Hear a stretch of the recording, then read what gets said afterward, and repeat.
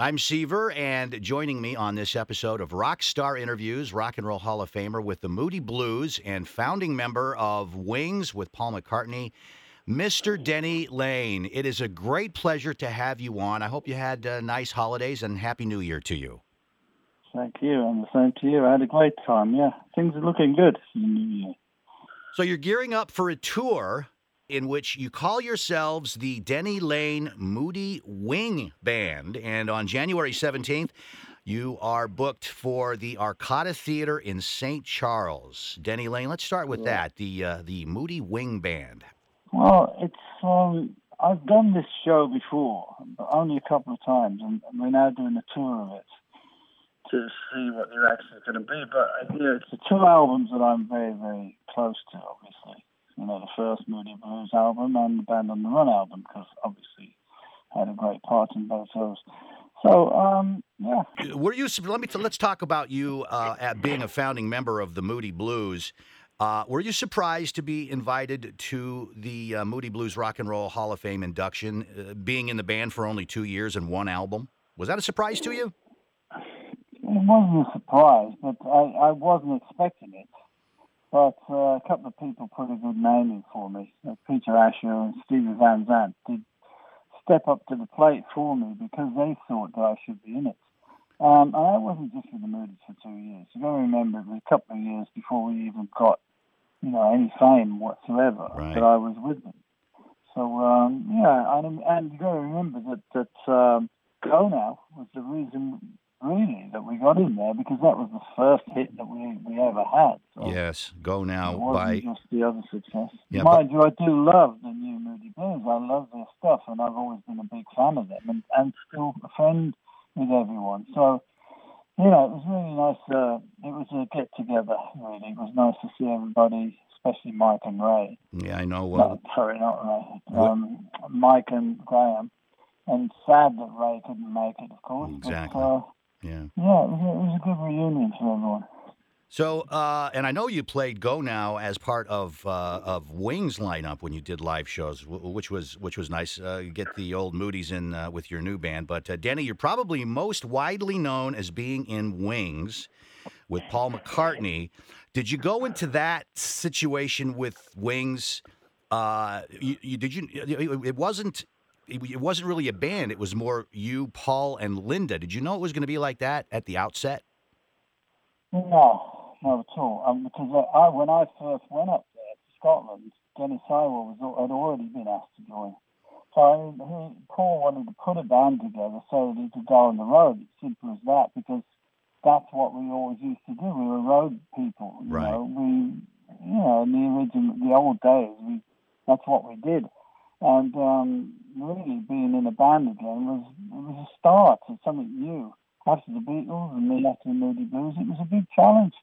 But really, we wanted to get rid. But I wasn't just, if we'd have stayed the same lineup, it would have stayed the same forever. Right. But it's other people wanted to move on and do other things, It's a lot of pressure. But I fell into it easily because I knew Paul for years before that. The Moody's did their first second British tour. So, that's the reason. And Paul loves Go Now. That's why he wanted me to do it on stage with Wings. So it was a pretty easy job for me to fall into. When Paul said, hey, we're going to Africa, Nigeria, to record an album, which became the incredible Band on the Run, what was your reaction to that?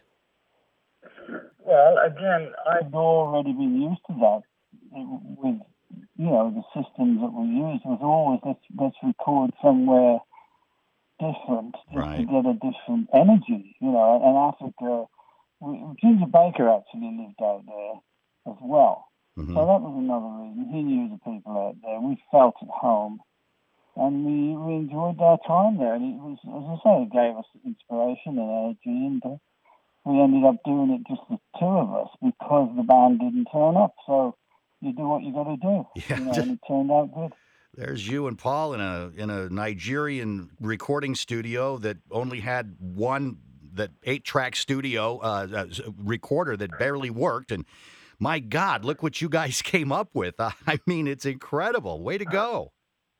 Well, yeah, but look, there wasn't. We used to do that in the early days. It's not the first time we've ever had to do stuff. Okay. You know, people use too much equipment these days anyway, I've always thought. Yeah.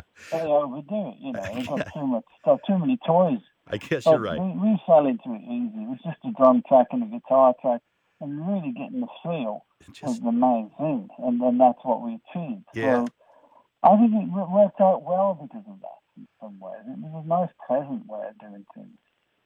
Now, let's move back to the Moody Blues. When that band came about with you as a founding member, I mean, you were barely out of your teens. What do you remember about the Moody Blues in those early days? Kind of a hippy-dippy band at that point, weren't they? No, not at all, because originally the Moody Blues were a blues band, and that's why we called them the Moody Blues. But it was, you know, we had a name called the M&B5, and funny enough, it started with a sponsorship from a brewery, actually, called Mitchell and Butlers. So we took the M&B from that and then changed it to blues, because I was not going to join that band unless we could just play more bluesy style stuff. Okay. So that was the beginning of the whole thing. When we moved down to London, we actually were on the blues circuit with people like Rod Stewart, Jeff Beck, the Stones. We did a lot of, you know, those kind of shows. Right. And we really weren't anything like the Moody's are now, except that we did have the voices, we had the style, we had the arrangements. Mm-hmm. But, you know, the new Moody Blues took it to another level, obviously. Yeah. But it did start out there, for sure.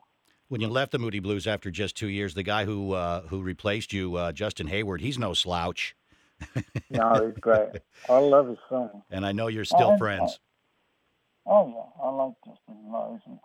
You know, I mean, I'm very proud of the fact that I was part of it. But I'm also more proud of the fact that they carried on and did that. And I went off to join Paul to do something. So it worked out for everybody in the end. Right.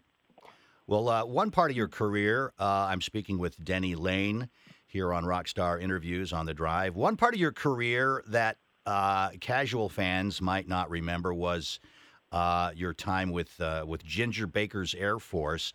So there you were with Ginger Baker, Steve Winwood, Rick Gretsch, Graham Bond on stage, Wembley Arena, 1970. Can you take us back to that experience a little bit? Well, you know what they say, if you can remember it, you weren't there. I guess that's true. But look, yeah, I mean, I loved all that. I knew all those people. You got to remember, the reason I joined up with Ginger is because I already knew him. You mentioned Graham Bond. Well, the Graham Bond organisation was Ginger Baker, Jack Bruce, and Graham Bond. And the very first Moody Blues tour that we ever did back with Chuck Berry, they were the opening act. That's what got you guys on the map, you touring with Chuck Berry. Yeah, that's right. Exactly. Mm-hmm. So, I mean, I knew Steve. He comes from my hometown. I was knocking around with them when they were putting Blind Faith together. I was just, I'm friendly with these people. So it just all came together as people we all knew. That's what Ginger's thing was. And to this day, I mean, you know, I still love him as one of the best drummers I've ever played with. Simple as that, really. What a great trip through your career. In what we have 10 minutes here, and I want to let you go. I don't want to keep you too long, but I do want to make sure that all of our listeners know that the Denny Laine Band is playing January 17th at the Arcada Theater, performing the albums Band on the Run and the magnificent Moody's, the Denny Laine Moody Wing Band. It's going to be a great night, and I want everybody to get tickets to it. And I thank you for being with me today. Thanks a lot, Denny Laine. Can I just say one more thing? Of course. Of course. The next night, I'm doing a Songs and Story show, which is just me on acoustic guitar, in Evanston, which is just down the road. So if anybody wants to come to that, that's going to be like stories and songs and all that stuff. See you there? All right, we'll see you there. Check out Denny Laine on Facebook, and I thank you for being with me today on Rockstar Interviews. Thanks a lot. Thanks, Steve.